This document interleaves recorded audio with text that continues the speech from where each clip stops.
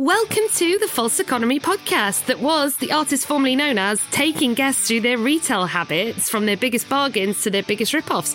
But interesting, exciting times. You may have noticed it is November. What's November?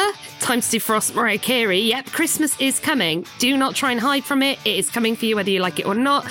And that also means Black Friday. It is an absolute bonanza time for deals, but also rip-offs. So we are going to look at this from an expert point of view to make sure that you are not the next sad victim of a false economy rip-off stitch-up. So, from next Friday, exciting, drumroll, a new day, a new format, me and Paul will be taking you through some of the consumer stories of the week, the things that you need to know about, things you absolutely don't need to know about to make sure you are spending your money wisely and well at whatever economic point you are, whether you're a bit skint or whether you've got money to spend but you don't want to waste it.